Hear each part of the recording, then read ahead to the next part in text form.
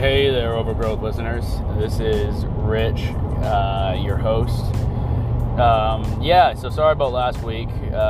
Been crazy busy with the season starting up and my job, and we're doing tons and tons of projects and getting the wedding area staged and everything else, and at my job, and so it's going. It'll be a while before I can do like a full episode of me, but it's so just want to give a quick update. Garden's going good. Lost a chicken to disease, I believe. I don't know what though. It was separate. It was isolated from the other chickens for other damages, but it was healing, and it healed up pretty good, and I thought it was good, and turns out it wasn't. So down to 4 chickens now, and hopefully it'll be good. I'm doing some wood chips with them as a run, to put over their run and that stuff, and I got some other stuff I'm doing too, so can't wait to give you guys an update. But I just wanted to introduce our podcast guest, Kevin Schmitty Smith. He's a pretty good guy. Worked with him for a very long time, and a short time, but it was good enough that we know each other. So so just wanted to introduce him, and hope you guys enjoy.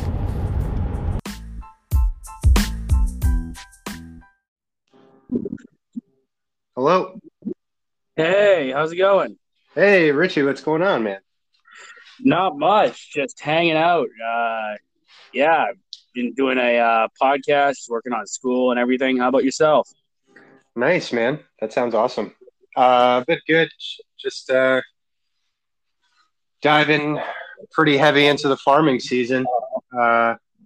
Things are crazy already, and I'm already losing sleep. So that means things are good. That's great. How's your homestead coming? Homestead's coming good. I'm not sure. Last time we chatted, I don't know if I told you I took a farm manager position at Old Frog Pond Farm, like right next to where I live. Oh, that's awesome. Yeah, I didn't know that. Yeah, so they approached me over the winter. So I had worked there for about 4 seasons, and then kind of took some time off doing construction. And they approached me this winter, and we're like, hey, like, we're not sure if you'd be interested in coming back. And I was like, yeah, dude, like, don't twist my arm, you know what I mean? Yeah. So I've been helping manage that, and all the while doing kind of my own thing over here on our homestead, but kind of trying to kind of combine forces and kind of eventually have it all tangled into one kind of unit, so to speak. Kind of working in that direction. That's awesome. And last time I think we chatted, did you end up getting any livestock, or I know you mentioned something about that before. I haven't got there yet. Like I said, with next door and just starting that and kind of diving in over there. I know I definitely want to get chickens, but that's just been one more project that I have yet to fully be able to dive into. Yeah.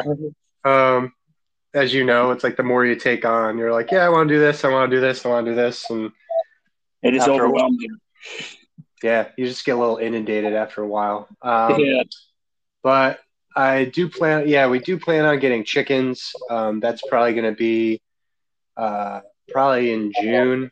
I'll probably get some. I don't think we're going to do egg layers this year. Probably just do meat birds, and just have them run around like part of my back field that I tilled up, and I'm trying to have a garden in behind our house. The soil is just really depleted, just clay, just hasn't had any life in it for a while. So the plan is to try to grow half of it. I trucked in a lot of compost, so I'm growing in half of it, and the other half I have cover cropped, and I'm going to just have the chickens run around that all summer and all fall, and use that awesome fertilizer from the Yeah. chickens.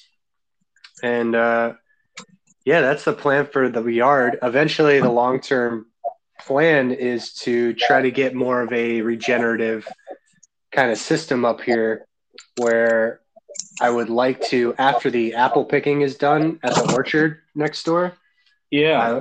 I want to have chickens that I could actually move over into the orchard and let them run in between the rows and along the trees and kind of just fertilize that area end of season, because they're organically certified. There's like limits on how often or when you can have animals nearby, as I'm sure you know. So once we close the orchard in middle October, I could just run chickens over there and have them go through in little remote kind of homes. Have them do that for a couple weeks. So that's kind of the long-term plan that I'm kind of working towards. But I gotta get some chickens first before that even happens. Yeah. Yeah, that's awesome, man. Yeah, so I just wanted to like, interview you about like farming, your experiences, and that stuff. Sure, And dude. just to see like where you came from. So like what got you into farming and the homestead lifestyle? Um, so that was probably when we moved out here to Massachusetts. Um, my wife and I moved out from upstate New York.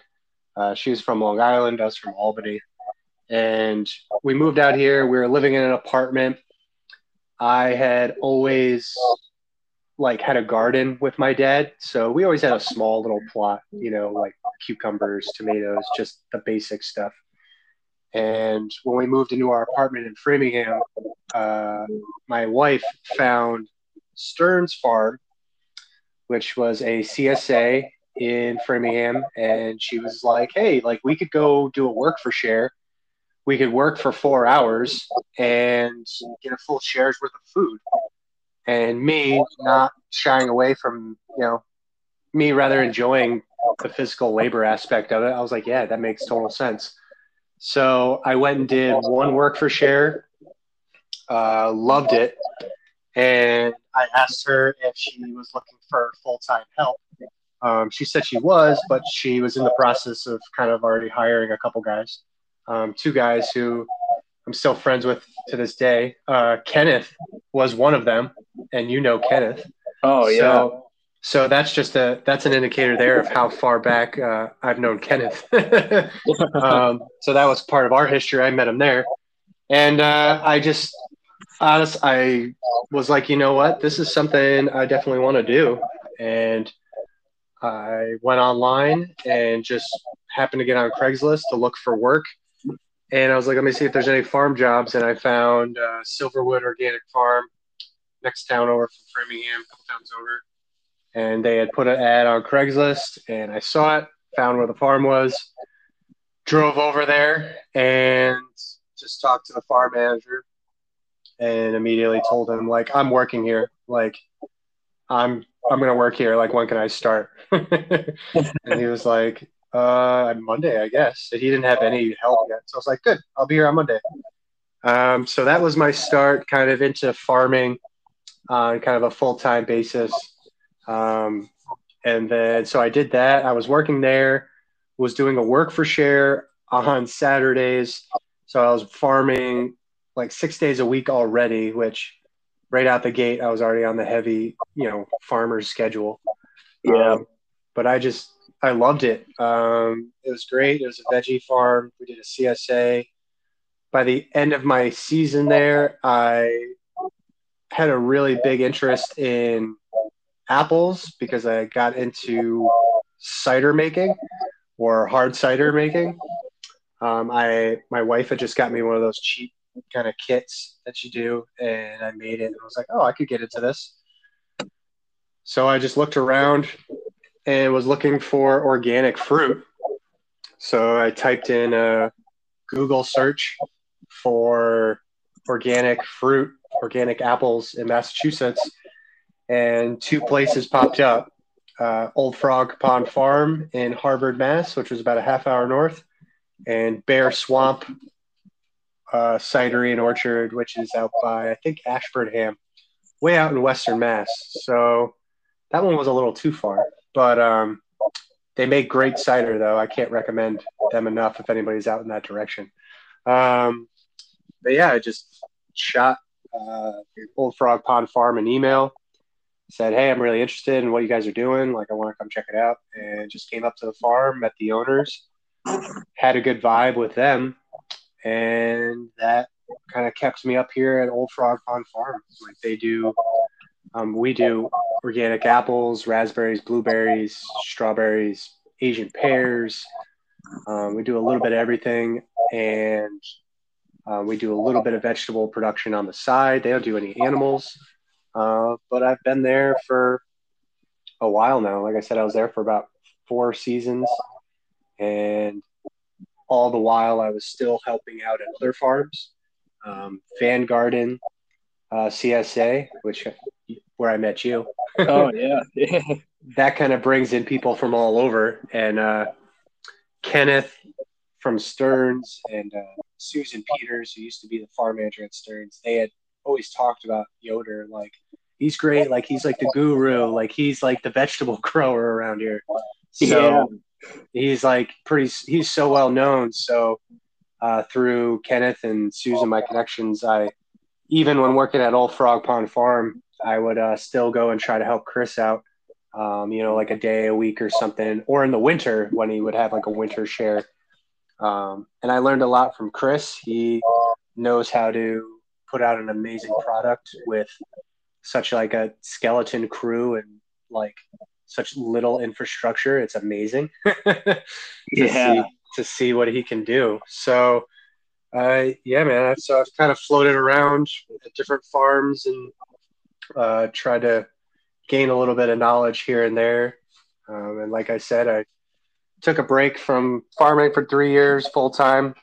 Like I said, I was working construction, just to kind of make a little bit of money and gain another skill set, which would come in handy. All the while I was still working with Chris Yoder and working here and there. And now, like I said, I'm back up here, up in Harvard, right on the other side of the pond from the farm. So it's a real tough commute now. I can either walk down the road or kayak across the pond to work in the morning. So traffic is tough now, especially with all the geese coming back. So the kayaking's really rough. So, but yeah, that's your preferred choice. So far, it's only been warm enough. I've only done the kayak. Excuse me. I've only done the kayak once, but the kayak is very peaceful. I don't really. I feel like the problem is when I kayak, I don't really want to get to work very quickly.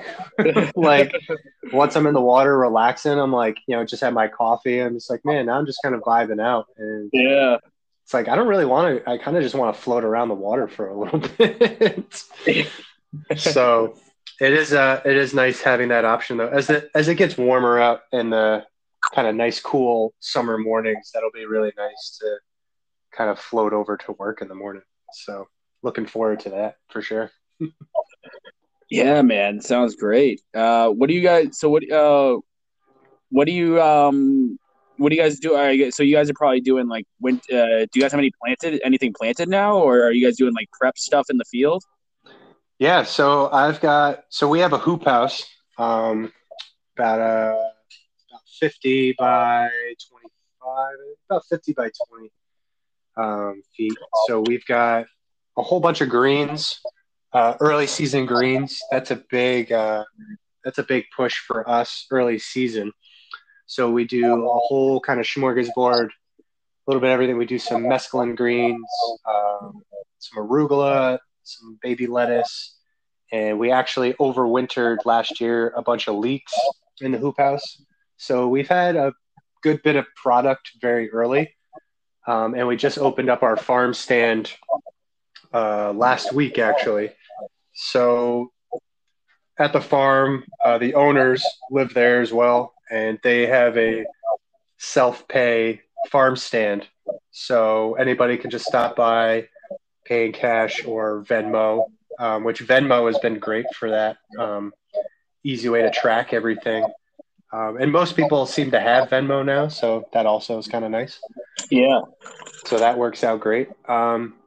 So yeah, we've got early season stuff growing, some overwintered leeks, and I've been out in the fields. I've got some stuff out in the fields under row covers, lettuce, baby kale. Customers really love that. Spinach. I haven't tried spinach. I tried it once a few years ago and didn't do too well in the hoop house, so I'm giving that another shot out in the field. What else we got out there? I have some direct seeded carrots that are under row cover and a little slow to germinate in the colder months. I feel like I wish I had gotten row cover or like that plastic kind of solarized it a little more first to get a little better germination from the carrots. So I just did a floating row cover, probably not enough because they've been slow to germinate. But that's kind of a note for next year or next time. And then I just transplanted a bunch of onions and some brassicas. We got some broccoli, cabbage, kale, some cauliflower. And I'm trying to think. I think that's about it for that field so far. And some potatoes as well. Blaze and I really appreciate the potato harvest. That's the Irishman in me that really like some potatoes. They are a lot of work though, and sometimes we go back and forth if they're totally worth the efforts. You definitely don't make, unless you're growing a ton or you have them booked for a CSA, you definitely don't make a lot off them. So I think the potatoes are kind of more so for us at this point. Yeah, I've never had luck with potatoes. I've never had the room for them. I've always had to try them. I tried them one year in a big trash bin that I drilled holes into, and I just kept trying to do that method where I kept filling it up with the dirt over time, and I got some potatoes out of it. Not really much of a yield, but yeah, it's definitely one of those. You need like an operation, kind of like Chris, where you basically where you have to have rows of it and that stuff to really make it. But even then, I don't know how much you would make off of potatoes if you just had that. Yeah, it's tough. Yeah, it's interesting. I've heard of people do it. I've heard of that method like you did with doing it in the trash can, but I had never heard how well people had done with it. I know people have also built like potato boxes too. Yeah, out of kind of wood and just kind of bringing it upright. A friend of mine did it that way and said he said he got a decent yield off it. But yeah, I think you hit the nail on the head. It's kind of like you need to have rows and rows and rows and machinery. And even then, like with Chris Yoder, we're still hands and knees digging through the dirt. And there are some times where it was like, man, we're not getting anything out of this row. It just seems like it's such a labor suck. Yeah. But they are tasty. I think for what Chris is doing though, like it's part of the CSA.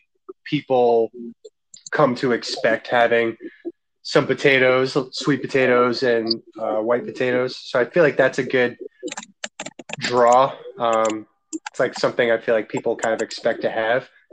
How we're doing it, like I said, we're not doing a CSA. I'd like to try to maybe move in that direction of where we can have a better product for either a CSA, maybe a farmer's market in the future, but things are kind of saturated. I'd love to get linked up with like a wholesale, like either a restaurant or a kind of like a market or something. But yeah, I think, like the way we do it to just put bags of potatoes at the farm stand. I mean, it's like a 5-pound bag is like nothing. It's like $3. It's like you're barely making anything. So we sell some at the stand, but I think that's mostly a labor of love. That's kind of like, yeah, we're doing this just so we can have potatoes all winter, which is totally fine with me because I pretty much live off meat and potatoes and whiskey in the winter months anyway. So comes in handy to have a lot of those. Yeah. Yeah, that's awesome, man. And so do you guys have a root cellar too, or? Yeah, we have next door. They have like a really really old farmhouse. So they kind of have like a makeshift root cellar. It's kind of like a boiler room where it's kind of had an old window that was kind of sealed somewhat to the outside, and in the winter it gets cold enough in there that it actually keeps most of our crops like pretty well intact.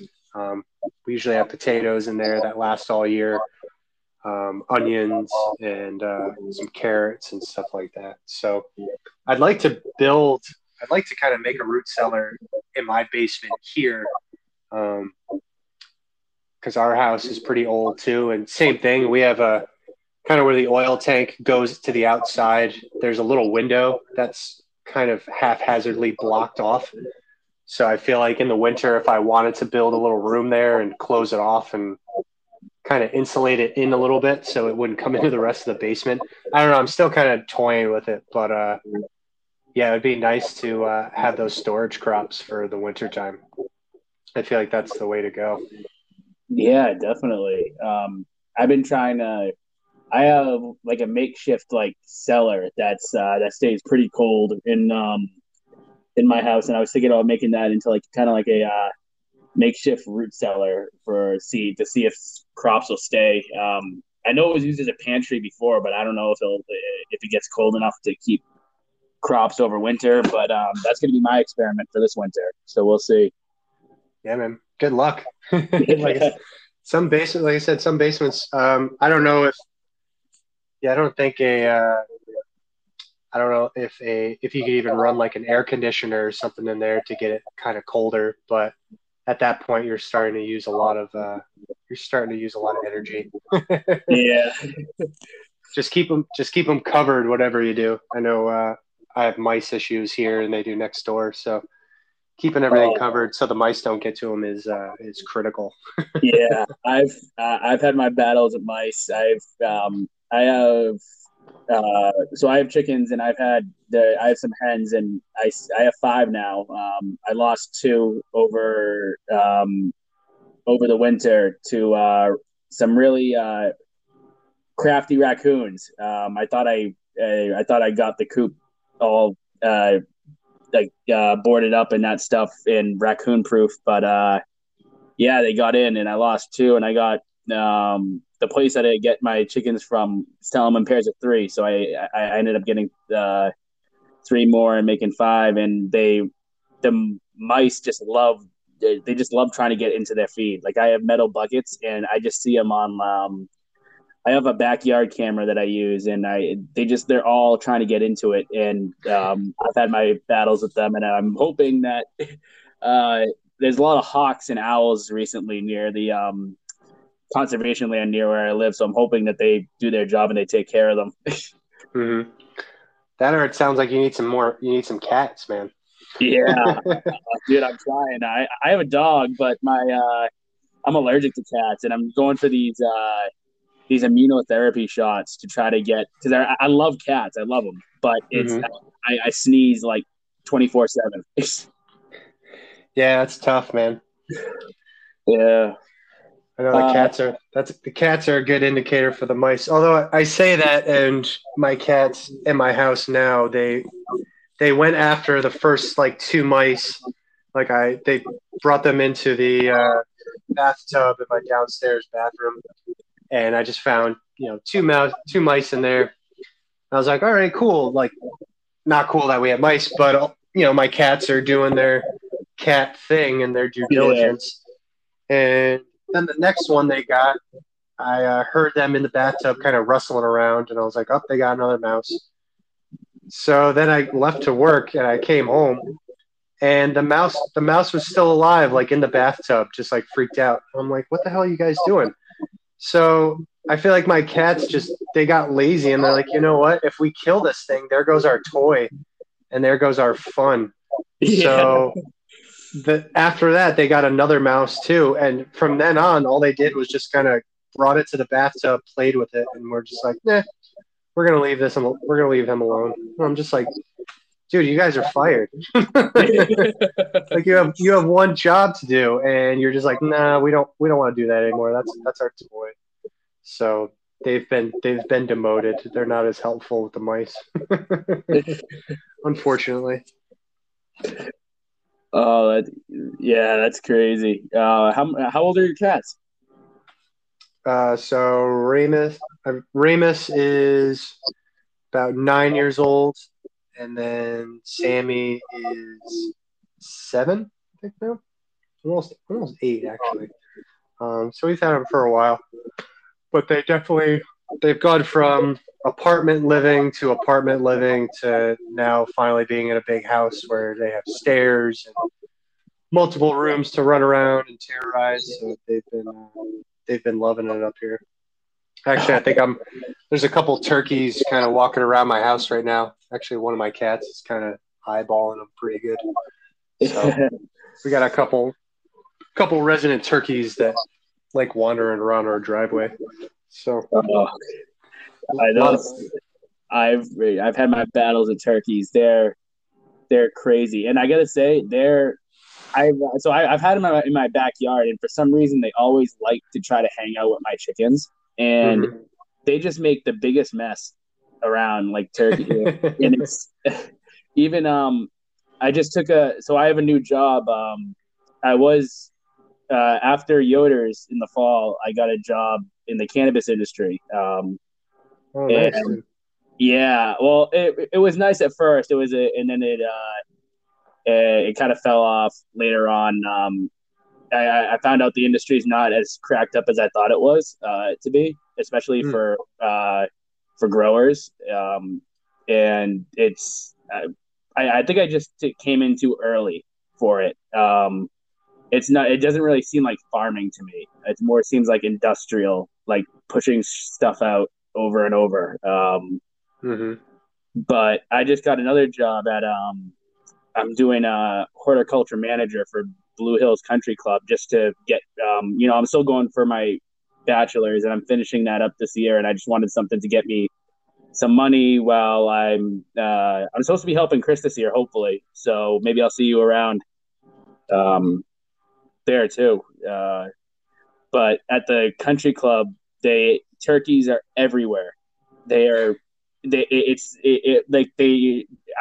come around, and it's funny because some of they're very territorial. I found out, and they try to and they're not scared of these golfers, especially in the golf carts too. Like they're not scared of them. Like they'll come right up to you and chase you. Which is funny because I know how to kind of deal with the turkeys, but I'm seeing these people that are going golfing, and I'm like, they're just I get complaints from people saying, yeah, there's turkeys chasing us on the ninth hole or something, and I'm like, okay, I don't know what you want me to do about it, but yeah, right. It sounds like it's like the turkeys outnumber the golfers at that point. Damn, dude. Yeah, that's awesome. So you liking it over there? What's your role there? What are you in charge of? So I'm just in charge of the flower beds, really. As the flower beds and pests and management. I like to say I got the Bill Murray package.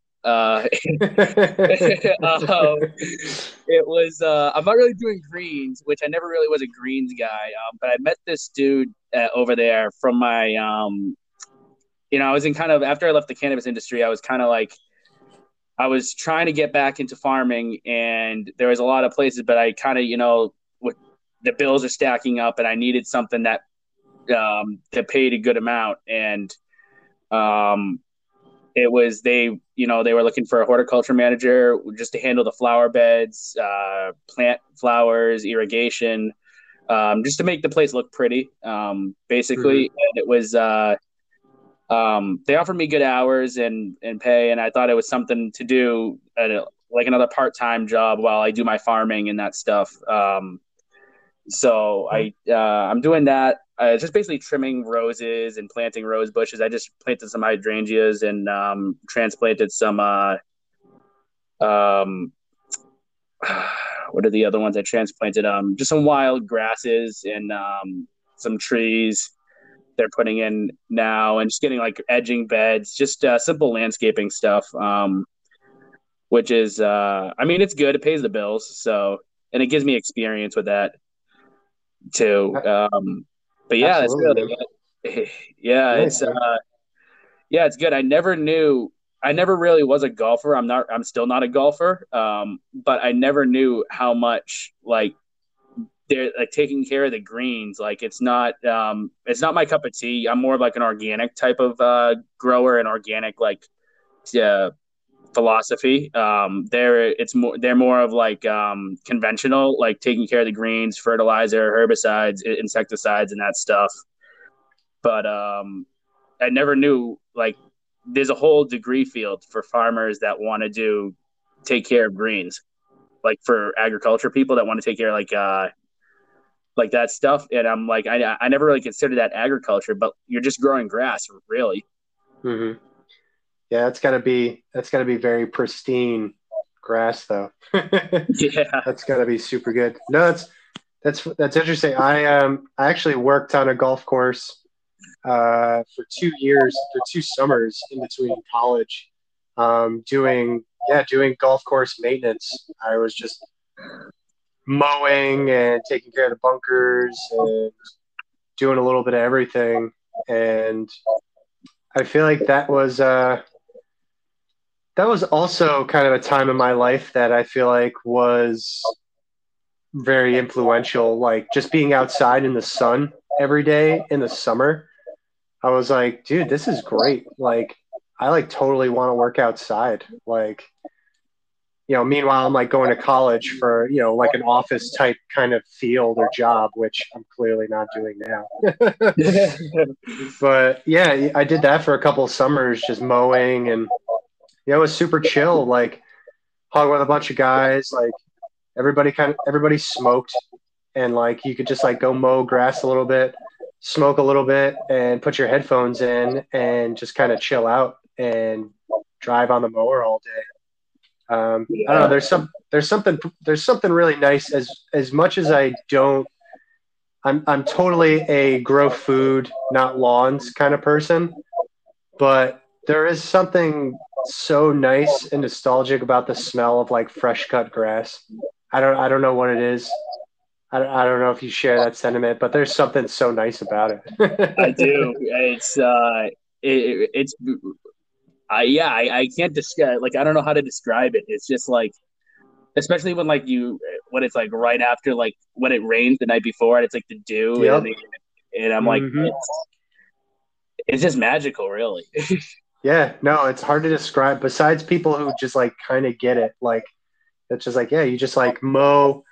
I don't know, like you said, you get a nice fresh cut. Everything looks so neat and clean, and yeah, there's just, like I said, the fresh cut grass it's always had just like a great scent to me. Like I feel like even I would work at the golf course all day, and I would come home, and then I would like look forward to mowing my own lawn. Like most people, you go to work, whether it's you're cooking all day or, whatever it is, you're doing carpentry, whatever it is, usually you do that for like 8 hours. You come home, you're like, yeah, I'm good. Like I'm so burnt out. I would come home and be like, you know what? Like I'm looking forward to mowing my lawn at home. That's how like much I enjoyed this. But wasn't much of a career thing, but like I said, for those couple summers, it was great. Like I had a really good time. So yeah, I think it definitely pushed me to be like, man, being outside is like where it's at in the summertime. It really is. And that's kind of like what drove me. That was one of like the deciding factors that kind of drove me from the cannabis industry to something else, because in that industry, it's for some reason they don't want outdoor farms for some reason. I don't know. It's like they make excuses about like pollination stuff and that stuff, and I'm like, it's people have been growing that plant for thousands of years outside. Mm-hmm. And I don't know, it just seems like a lot of politics really, in that stuff in that industry. But it's kind of like none of it was like, it was all indoors, no windows, type of like indoor growing, and I just kind of like, it kind of pushed me from that, and it kind of refound. I think I told you before about my dream about having like owning like a homestead and like trying to live off the land and sell on a farm stand and that stuff. Mm-hmm. I modified it, so I want to be the first person to have a cannabis CSA. Wow, that'd be great, man. But it's not like, I want to. For some reason, I have this weird thing where I feel like I could do like a vegetable CSA, and that includes like eggs and that stuff, and some animal products, but also have, for for 21 plus and that stuff, for like have like a cannabis CSA too if they wanted that, and it's a pipe dream now, but I think that's the goal I'm going to go for in my future. Yeah, I hope so, dude. I look forward to the days where I feel like smaller growers can get into it because, like you said, I think now it's definitely dominated by big business and industry, especially here in Massachusetts. Um, but I don't know about too many. I don't know about a lot of indoor or outdoor grows here, but a friend of mine who I was talking to yesterday, he's a consultant right now for getting new dispensaries opened up here in Massachusetts. And we were talking about kind of regenerative ag and, kind of what my goals are here. And he was telling me that there's actually a really big push in the cannabis industry to have more like regenerative agriculture, like outdoor, like growing operations. So it's probably not happening here in Mass. It doesn't sound like, but I feel like places like California and Colorado have been doing it for a while. I think from the sounds of it, there's a push to get more cannabis grows outside in the dirt and have it incorporate, more animals or just more carbon sequestration kind of techniques. So, Yeah. Maybe you can bring that to Massachusetts, dude. Yeah, hopefully. It's nothing about the industry right now in Massachusetts is sustainable. It's like when I pulled up into the grow place, it was like they had the electricity this place uses it, like, and they couldn't use organic substances for some reason. They were totally against using organic fertilizers and that stuff, and they would just pump it with it's also hydroponics too. Everybody is on like a hydroponics kick for some reason. I'm a soil guy, Mm-hmm. but No, same here, man. 100%. yeah, it's just so much work. It's just unneeded work for hydroponics. They pump it with so much chemicals, like the chemical fertilizers they use, and also I've seen what that, like, with the chemical fertilizers, like I've seen what it does to, like, if you get some on your skin and that stuff, and it just burns people. Yeah, I bet. It's yeah, I didn't last.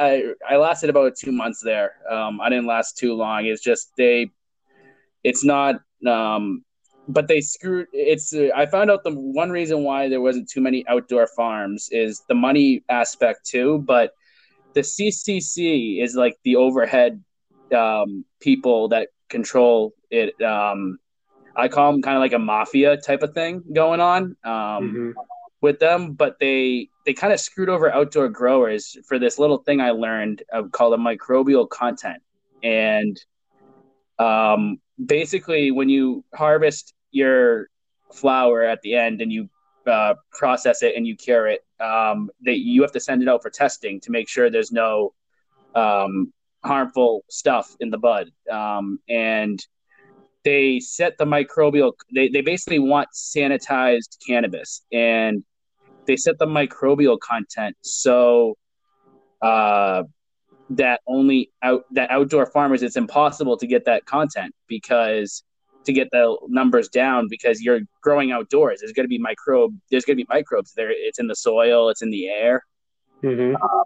And it works. They kept saying that, if it has this amount of microbes, it can't be used safely. But I'm like, all these other states, like as you said before, are like, they have outdoor farms and they're getting into regenerative agriculture with it. And I'm like, how are they passing in the other states, but they can't pass here? Right. Yeah, that's interesting. I get it definitely seems like it's definitely, like I said, money. It's definitely money driven here. I would say like you said, the CCC, if it kind of feels like a mob kind of situation, it's probably a good way to describe it. It's like the indoor grows. It is the kind of, you put it a good way, the sanitized cannabis. That's just the most profitable way of doing it, really. So, and unfortunately here in Massachusetts, I feel like because cannabis is just so new and so popular. I mean, I go in Framingham I still work at Trader Joe's part-time. And I feel like every time I go, I see another dispensary pop up on Route 9. So It's getting huge. And I think kind of like craft beer and like other stuff, like after things aren't so new anymore, like profits will kind of come down a little bit from all these places just by pure competition.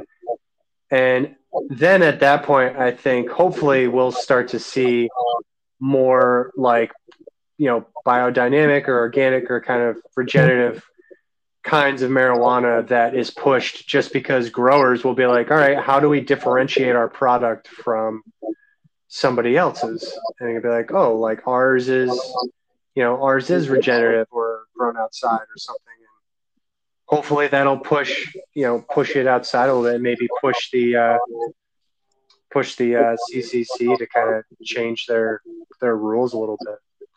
But hopefully it's kind of like I feel like they kind of screwed over the small farmers, because like they had a harvest last year. And I was reading an article in the Boston Globe, and it said that not one outdoor farm passed testing in 2020, and I was shocked, because I'm like, these farmers work their asses off, really, to grow this product, and they work 7 days a week. The owners and that stuff, even longer.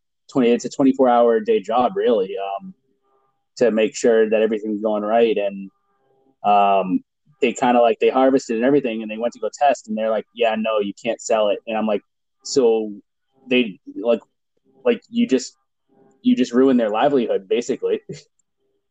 Yeah, that really sucks. Now, was that mostly like hemp and like CBD growers, or is that like outdoor THC too? Outdoor THC. Apparently, there's a couple farms. There's like 2 or 3, and they're. I also found it like they're not around like the main part of Massachusetts. Like what I'm talking about is like Boston area, like Metro West. Mm-hmm. They're all like where near you are, like I think there's like one in Harvard somewhere, or near Harvard. There's one in I think there's one in Pepperell or something, and in Haverhill I think there's one too. But they're it's, I don't know, it's definitely, it's weird. They definitely have a lot of stuff to work on before I think I would go back to the industry. But yeah, now I always like to ask people this when they come on, but have you had any experience growing the herb at all, or? Yeah, so I grew cannabis at my parents' house before I moved out to Massachusetts. So that I had kind of a funny story. That one I just kind of got some clones from a friend of mine, and I was just doing kind of a guerrilla grow. Like I threw them in buckets on the other side of my property, like abutting my neighbors, and like I was trying to hide them best I could. Um, Lo and behold, my folks like sat me down one day. They're like, "You growing cannabis over there in the woods?" At first, I was like, "Oh no, that wasn't me." And they're like, "Oh, that must be Eddie, like our neighbor." And they were like, "Oh, like I'm gonna go tip them over tomorrow." And I was like, "I would do that." And they're like, "Oh, so those are yours?" And I was like, "Yeah, I'm trying to grow them over there." And my dad just laughed at me and goes, "Huh?" He goes, "They're not gonna grow in the shade, you idiot." And I was like, "Huh." All right, maybe they're kind of okay with this. So then I was like, all right, I'm just gonna go throw them in the backyard then. And it was like one of those just kind of like under the radar, like don't say anything about it. So I did grow it there for a season, and I grew 3 plants. Um, Looking back, I didn't get great yields off them, but they were also clones of indoor kind of sativas that probably weren't meant really good for an outdoor grow anyway. Yeah. But I didn't get a lot of yields. But after that first season, that was really cool to just to kind of just to kind of experience it because it's a beautiful plant. Like it's just so much. It's fun to grow. The smell, like in the fall, was super intoxicating, and like once you started getting the color change in the fall to having the purples and the oranges and everything, it was just fascinating. Like I used to just love going out there and checking on the plants. Um, so it was really great. And I haven't grown it since, but this year at our house, I have a few different strains growing right now in pots that I'm going to transplant outside, and yeah, going to do a little grow at the homestead this year. So I'm pretty excited for that. Couple CBD strains, and I think what I had, I don't know what it's like gelato, white widow, and alien rock candy, peyote Skittles.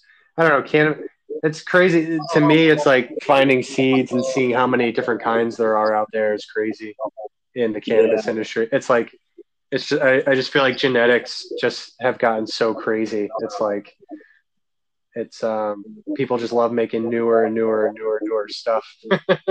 Yeah, they do definitely get they get crazy. I find that I like the like I like so I'm not like a crowd. I know people were like, yeah, I before I became a grower for the company that I worked for. I was a PSA agent, patient service advocate, and I worked retail for about a month or two. And I always found that I find it funny how people, because they would always come to me, like I was known as like a grower there, and I would get patients that would ask me questions, and I find it funny how they all try to go for the highest testing stuff. Like they kept asking me the same question, like, how do you grow something to the maximum potential? And I'm like, it varies from strain to strain. Like you're not gonna like, and it's like they always try to like one up it. Like I feel like they just enjoy the herb, like enjoy like growing it, and and let the sun and the soil do its work, kind of thing, you know. But genetics play a huge part into it. I found also I got a couple. I tried my first indoor earlier this year with an autoflower plant, which came out to be a foot tall, but it had some pretty good yields. And I get some outdoor ones I'm going to do this year. I like the sativas, so I'm probably gonna. I got that Acapulco Gold and Durban Poison and that stuff. Awesome. Yeah, so that's what I'm probably gonna be doing now. Do you I'm guessing you're a flower guy, right? You don't do any. Do you make concentrates or anything, or? Actually, I've over the years I've preferred concentrates to flour.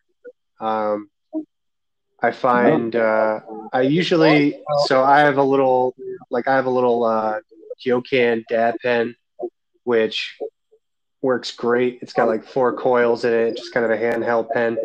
That thing's super great. I mean, super incognito anywhere you go.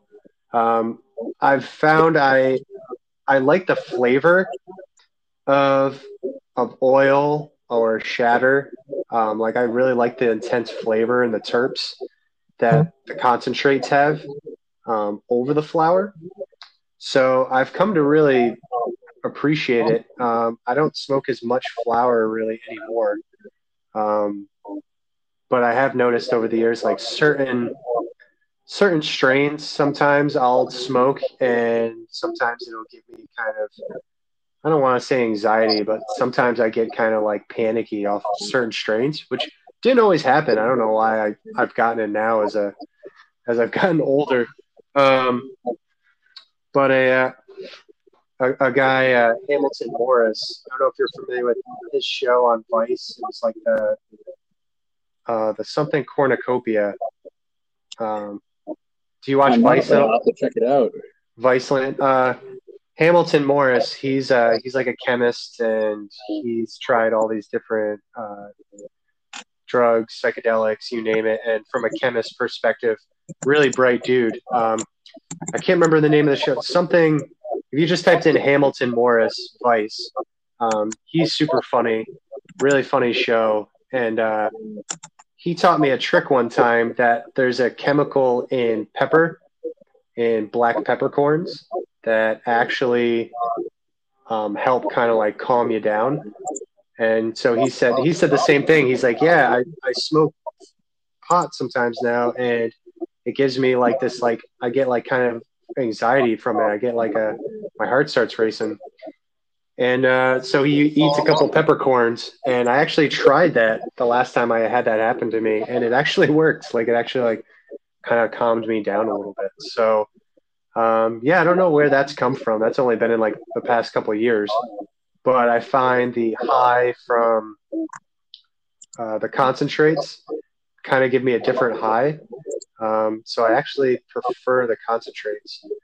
Um, so I'm hoping to get a like a rosin press at the end of this.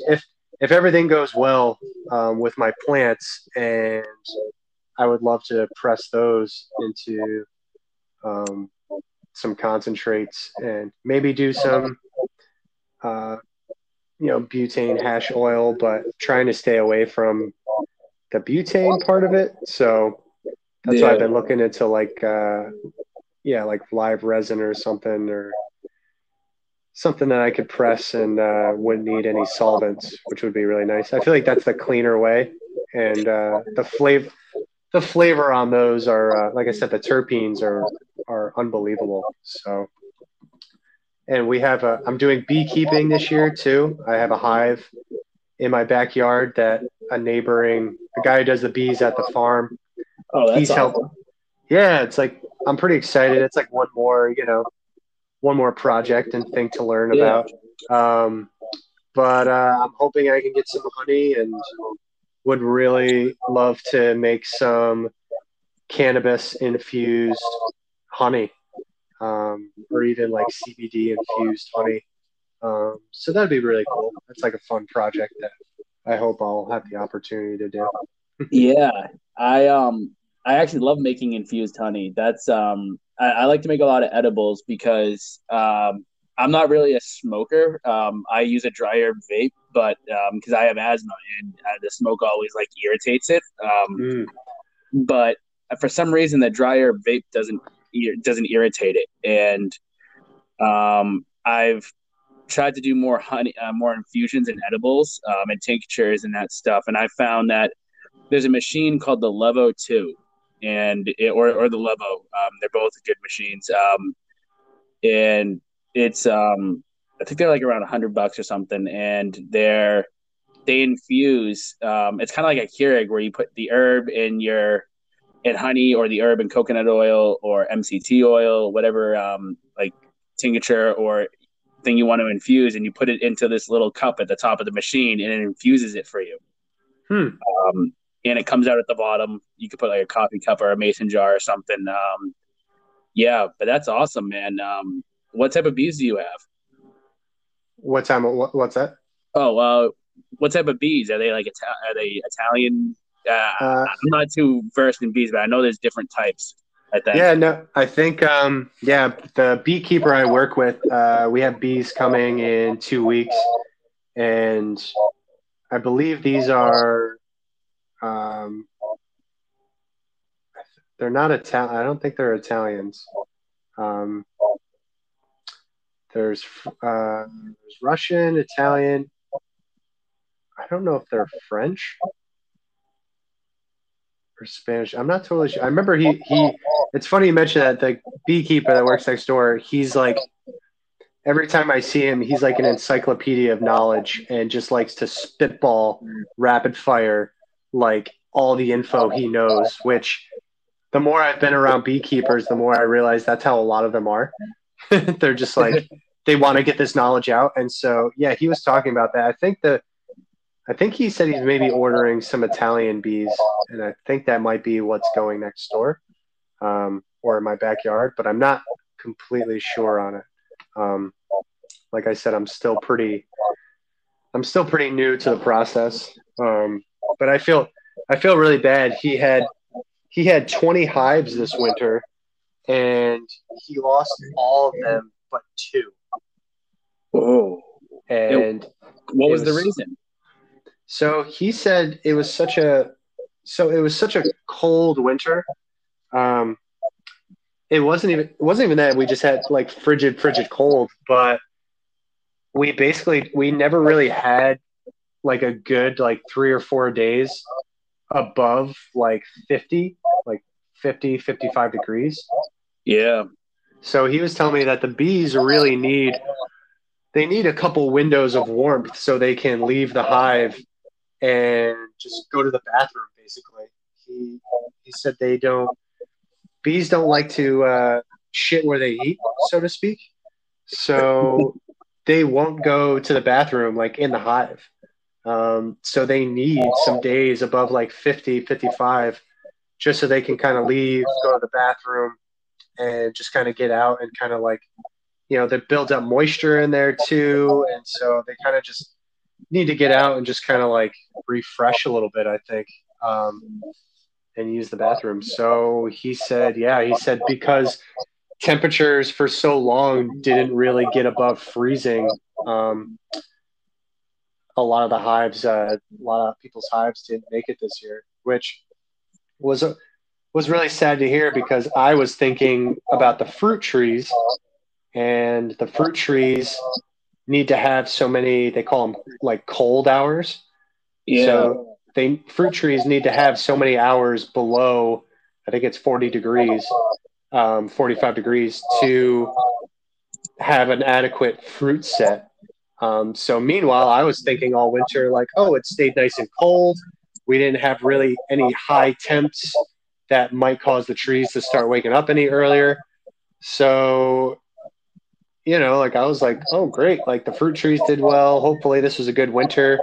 And yeah, come to find out, it was a terrible year for the bees. So, like I said, I feel bad for Don is the name of the beekeeper. And after building up all those hives, all the way up to 20 hives, now he's got to start like almost from scratch. So that's been a bit of a bummer. Yeah, that's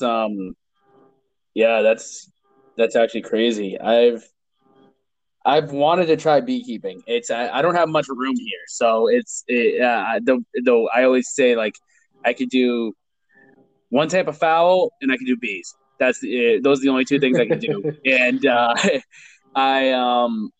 I think next year, I think is going to be the one that I start beekeeping. I'm going to attempt it next year. I think it's. I think this year I'm gonna have like enough money saved up and get myself in a good position, and then I think next year I'm going to start it. But that's awesome, man. To get your like it kind of rounds it out too for like bees are. I find bees are kind of like the essential thing that every farm should have. Because it helps it like you get honey and honeycomb and everything else, but you also get the bees that help your plants, so and your trees and everything else. So it's kind of like I call them like nature's best farm worker. Yep. Yeah, I totally agree. They work every day. They don't take time off, and they're just always putting in the work, man. I think that's a series. I was actually talking about bees and kind of their kind of work ethic. I was kind of highlighting wanting to do kind of a little blog or segment for the farm on our Instagram, kind of about the unsung heroes of the farm world. And I feel like that's totally our bees, our earthworms, and all the mycorrhizal fungi in the soil, like three elements that these farms would not exist without those. Yeah. Well, they can, but they can survive without those if you're factoring in synthetic chemicals. But that's not really my bag, and not really what I think this world needs. So yeah. I don't like to include that one, but there's a lot of people out there that think that's the solution. I'm sick of synthetic chemicals and all this other stuff. It's pretty insane. Just the kind of like how it's something that people go for is like the over chemicals over something natural. And yeah. Yeah, I believe it's I don't know if you've ever read Mark Shepard's book, Restoration Agriculture. I've heard of it. Yeah. It's how is it? That's a great book. It's like an awesome. He's just a whiz. Like, he just has such a good forward-thinking kind of mindset about really just building a farm, like building an ecosystem with like long-term in mind. Like, I mean, he's on his farm. He has planned out hedgerows and trees and varying layers to his farm that like 5, 10, 15, 20, 30, 40 years down the road are still going to be like growing and providing and building this just like biosphere. It's awesome. I can't recommend it enough. He's a super smart dude, and he had a lot of great points in the book, but one that always stuck with me was that he kind of talked about the soil and kind of modern day agriculture, and kind of in a way was saying how we've turned to chemicals in agriculture, not because our soil is inherently infertile. Like, it's not like we can not grow food. Yeah. It's that we've killed off all of our natural systems so much to the point that we've had to turn to science and chemicals because we've gotten to the point where that's the only stuff that works. Yep. But, as now we're seeing more and more people really pushing, regenerative agriculture and other carbon sequestration properties. And, it's becoming more and more popular, and, things like no-till gardening is becoming huge. I know you're a big podcast guy, and I know we talked about a lot of different shows. But I don't know if you ever listened to Jesse Frost's. He's called the No-Till Market Gardener podcast. Oh, I did not hear that one. So I'll there's another rabbit hole for you. He's got a podcast. I listen to it all the time. It's the No Till Market Gardener podcast. He's got a book coming out in July, I think, through Chelsea Green. Looking forward to that. But he interviews all these other kind of no-till or low tillage people, and it's a great podcast. It's been super informative, and it's really nice to see like a lot of people on a small scale really pushing, kind of this no-till regenerative ag, which really is just like, low machinery, not disrupting the soil. And you can just see the difference, like in your earthworms, in the color of your soil. Like, it just seems those practices are just so obvious, Yeah. Like I've been implementing, like we've been doing since I've been back at the farm this year. We have done hardly any tilling. I just tilled this new field because it was still kind of new and grassy for some strawberry plants that are getting put in. But otherwise, we've been broad forking everything, adding compost, adding nutrients, and, using mulch. And I realized like we did a little mulch in the hoop house and we overwintered it. And so half the bed was leeks that we overwintered. We put straw down, and then the other half, which was tomatoes, I believe, we pulled the tomatoes up in the fall, and then we didn't do anything else. We didn't cover it. We didn't, till it in. We didn't do anything. And just prepping that other half of that bed that didn't get covered with straw or anything, like I just felt it was so hard packed. There's hardly any earthworms. And then that bed of leeks, every time I pull leeks out, it comes out so easily. And there's also just there's tons of earthworms on the roots, like handfuls, like every single time. So it really, the no-till kind of movement and regenerative ag, like rebuilding that soil biology is so critical. And I think a lot of people are realizing it. I think it's easier right now, honestly, just like for smaller scale people to do it. Bigger scales on larger scales can be sometimes kind of tough, but there's still ways to use machinery and cover crop and roller crimpers, and there's a way for larger scale people to do it. I think Ray Archuleta is a guy who's really big in regenerative ag, and he's pushing a lot of cover crops and kind of like low tillage stuff. So he's doing a lot of great stuff there.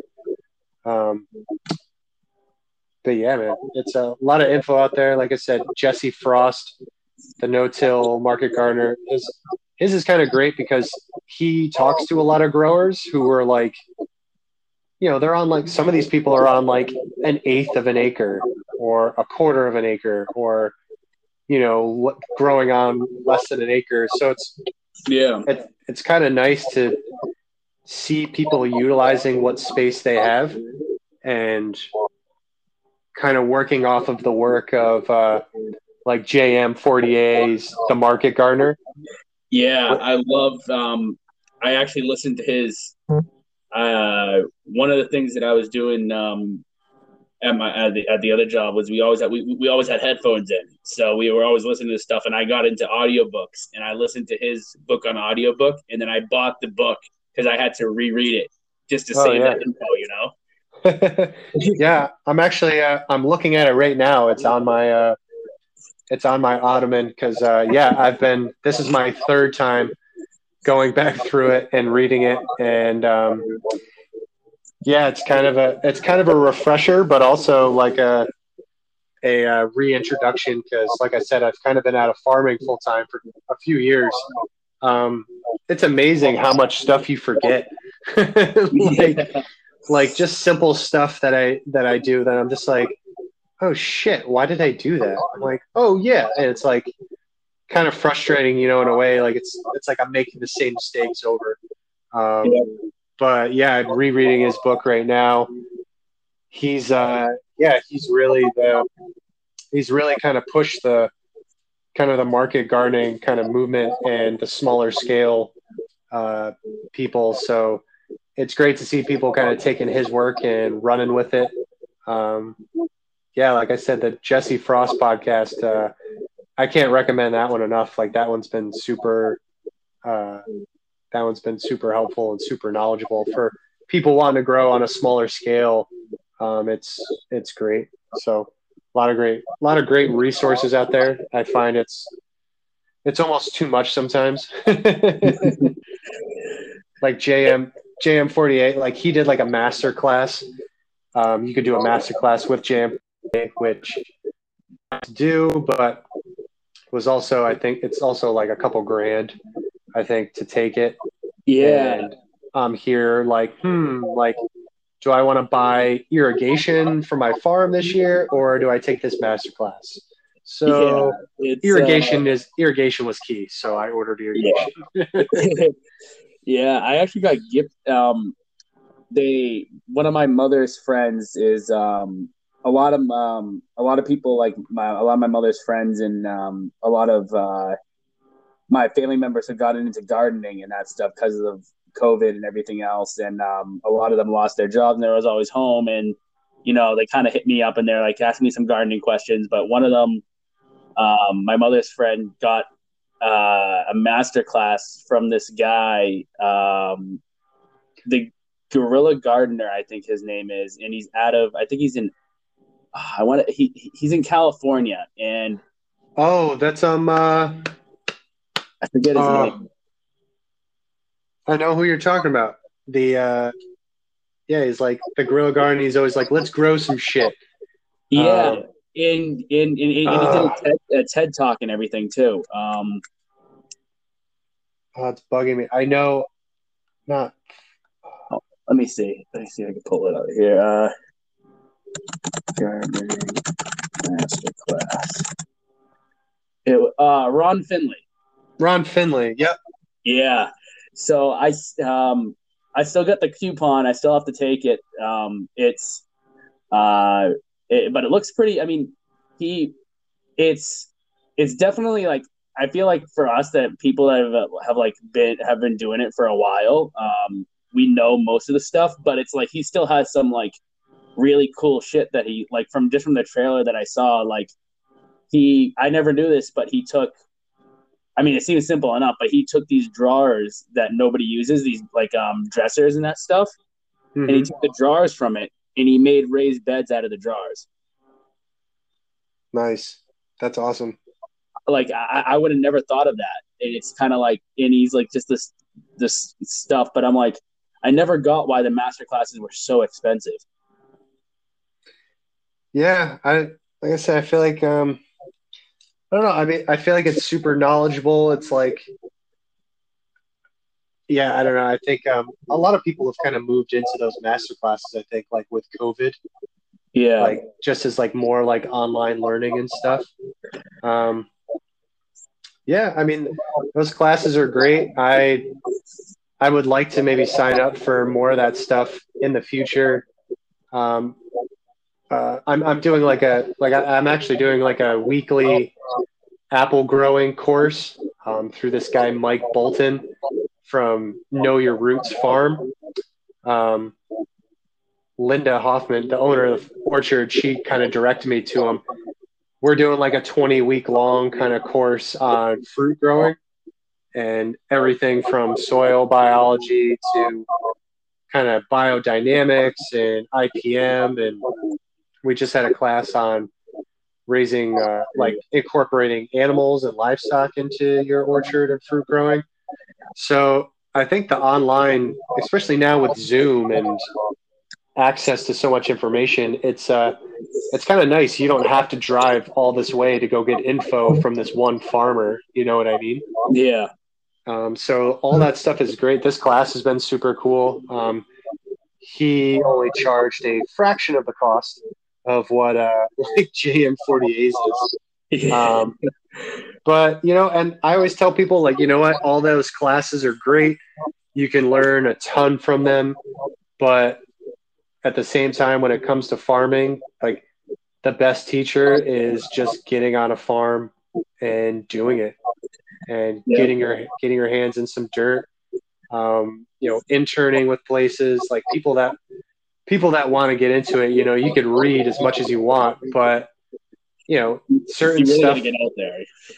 Yeah, I mean, it's like certain stuff might sound great in a book, but you might try to implement it on your farm and realize, like, you know what, like this just doesn't work for my system, or my soil's type isn't the same as this farmer's. So, yeah, you really just got to get out there and learn. And we had a couple friends over for dinner on this past weekend, and I was just walking them around the farm, and they kind of like, I feel like a lot of people are like, oh yeah, like we want to do this. We want to live off the land. We want to, we'd love to do this. This would be great. And I just kind of was like, well, like come up here and put in some hours. Like, like you gotta, I just tilled up this field. I've spent weeks like picking rocks out of this field.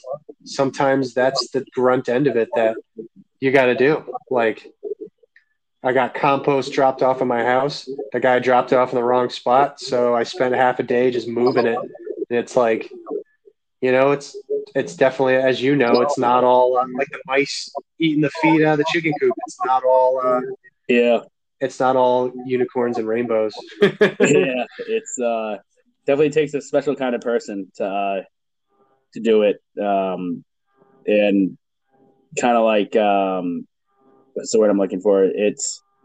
You really need. I find the people that really like. I've seen people try to get into gardening and farming, and I've seen people like thrive in it, and I've seen people like, this isn't for me, and like just quit. And I'm like, it really. What's the word I'm looking for? It's the people that really want to get into it will find a way to work. Like we'll find a way to work in like try to get experience in farming kind of thing, or experience like like trying to get like any type of growing experience possible. And that's kind of like how I got into like how I met Chris. It was like I was a farm intern at Native Community Farm, and I'm like, and they were like, yeah, we're done for the season. And I'm like, all right, do you know anybody? Like, is there another farm I could go to? Like, can I still help out? And they're like, yeah, you can still volunteer and that stuff. And they're like, yeah, but if you want to work, Chris Yoder. And I'm like, all right, cool. And I'm like, and I kind of went over to his farm and that stuff. So it was, he's kind of like the community, like the community is like really great. Farming has a really great community, and I feel like they always try to help people out. Yep. No, it's so true. And as you know, Yoder's done a great job. Like the community that's at Vanguard is, it's awesome. It's just always in a good way of saying it, kind of like a ragtag group of farmers. But yeah. I've learned great. So much. It's like just the first year I worked with him, I only worked the fall, and then I came back in the last year, and it was. I think I've learned. My schooling has taught me a lot, but I think I've learned a little bit more from working with Yoder. Because of just the experience that he's gone through, and like what you guys you taught me so much, even like with the tomatoes, like when we were picking tomatoes and we were just having our conversations and that stuff. I'm like, that's kind of like that's the best, like when you can actually learn from people in the field. Yep, 100%, man. Like I said, I think that experience and just getting out there and, like I said, really just putting your hands in the dirt. Like that's, when it comes to farming, that's the best teacher. Like, learn, don't be afraid to make the mistakes, learn from your mistakes, and, everyone makes them, and just keep trying new things. And, it's the crazy world of farming is no two seasons are ever the same. So yeah, even Yoder can attest, like, he definitely doesn't do the same things every single year. Like you got to learn to pivot, and you got to learn to make things work. And yeah, it's always very fulfilling, yet also very like anxiety filled at the same time. Yeah. Like when you're having to run your own farm and kind of handle everything, yeah, it's a lot. But Yeah. yeah, I'm glad to be in it. It's great. That's awesome, man. Yeah, so we're running actually over an hour. I didn't want to take up too much of your time, because I No, know you're busy. But no, no I worries, always Richie. like to, This was good. yeah. So I always like to like wrap up an interview with like if you have with two things, like if you have any questions for me, or if there's anything else you wanted to like discuss or anything else, and also if you had one tip for a new gardener or farmer, what would it be? Uh, one tip. Um, trying to think. I feel like there's so many good tips. I would just say, kind of like what I just said before. Don't just try new things and don't get don't get discouraged. Um, like you said, people that try it and just kind of like quit. You're gonna make mistakes. Some Yeah. plants aren't gonna make it. Some plants are, not as resilient, whatever. But it's the more you get into it and the more you try it, the more fulfilling it'll be when you're finally like, holy shit, like I grew this. Like this is amazing. Um, so I just feel like don't be afraid to, make mistakes and just try stuff out and have fun with it. You know what I mean? Like there's always, there's always more time to try new stuff, and there's also always next year. If one of your crops doesn't make it, but um, yeah, I think just trying new stuff, and eventually it'll all kind of get put up in the memory bank, and you'll kind of remember that stuff. So yeah, I'm not sure if I have. I guess for you, Richie. So you said you have laying hens, right? Yeah. Where do you usually get your birds from? Where do you order them from? So I don't like to do them USPS because I always or like I don't like to ship them because I always heard like these horror stories of people getting birds from USPS and them like not delivering them on time or stuff happening to it. So I go to Sweet Meadow Feeding Grain in Sherborne. Okay. They had some hens there, and then uh, that's where I got my silver lace. I have silver lace wide. I have three silver lace Wyandottes, and then I have uh, two New Hampshire Reds. And the two New Hampshire Reds I actually got from Waltham Feed and Grain, which is now I think called Agway in Waltham. Those two were part of my original flock that I had. Um, they're probably my oldest ones. They're about 2 years. Yeah, they're 2 years now. And those, yeah, they're all really good. I get, it's definitely starting to pick up now. Since the spring's coming and that stuff. I'm probably getting around, yeah, I'm getting around 5 eggs per day, 4 or 5 around there. Awesome. Yeah, and they definitely pump them out. So when it definitely gets going, you're not going to have a short supply of eggs. No, I know. That's why, like I said, I've kind of been hesitant to just do the egg layers for right now, just because, well, part of me would like to have a little bit of an off season, and Yeah. Once the orchard's done, it'd be like, oh, it'd be kind of nice just to like go into winter with not a lot going on. But yeah, I think, and also out here in Harvard, like there's so many like people out here that just have chickens and just have eggs for sale, like at the end of their driveway, like all the time. So Yeah. I feel like there's no shortage of eggs out here for me personally, but in the future, I'd like to get some egg layers because we have a self-pay farm stand at the farm that I could just move any of my eggs over there and they would sell like easily. So I'm moving in that direction of chickens, but like I said, I just not enough damn time in the day, Richie, Yeah, it's I'm definitely feeling that now. It's yeah, it's insane.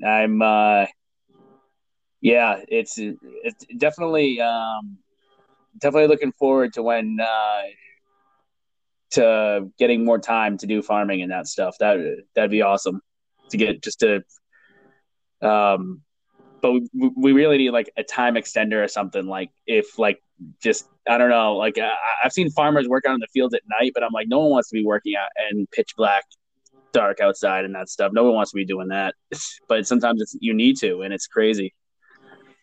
Yeah, and I guess my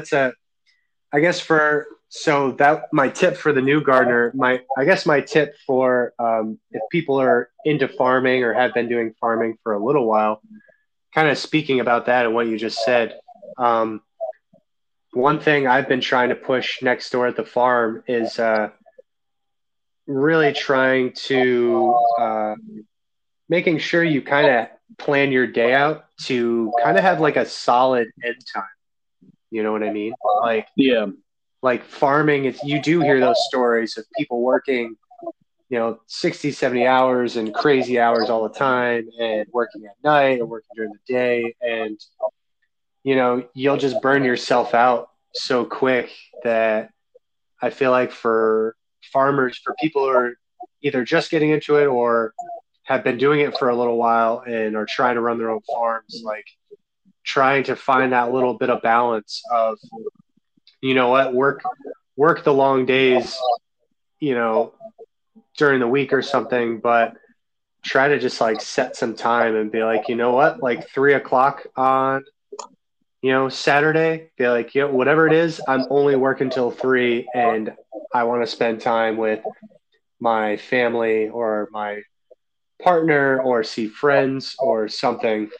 I feel like too often farmers and people that are just in it, they just work.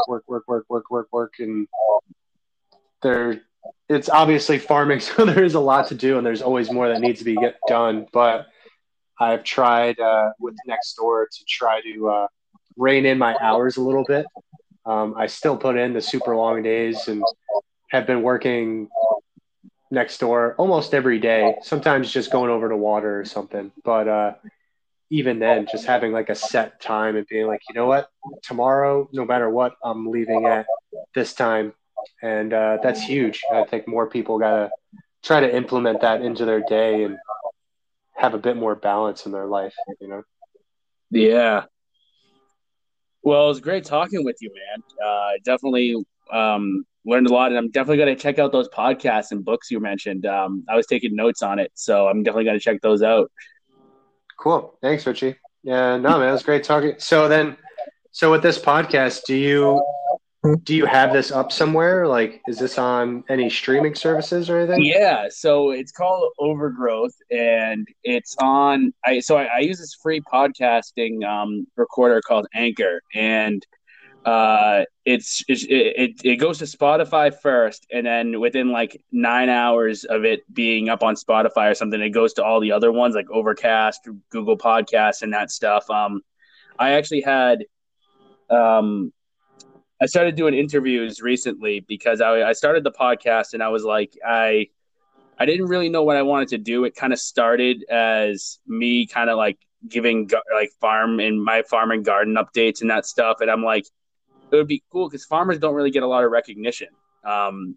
So I thought it would be cool to interview local farmers and local people that farm and garden and just work with the land. And I had on. I'm trying to get Yoder on. I know, but he's a busy dude, so I'm maybe working out something later. But yeah, I don't know. I don't know if he has a smartphone either. Now that I'm thinking about it.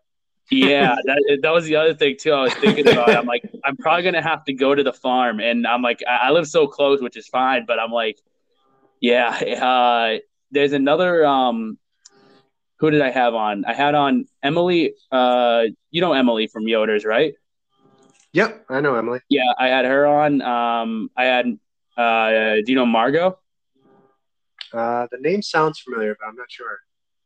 Yeah, so she was last week's episode. This episode is going to come out on. Let me look at this calendar. It's going to come out on the 5th. Awesome.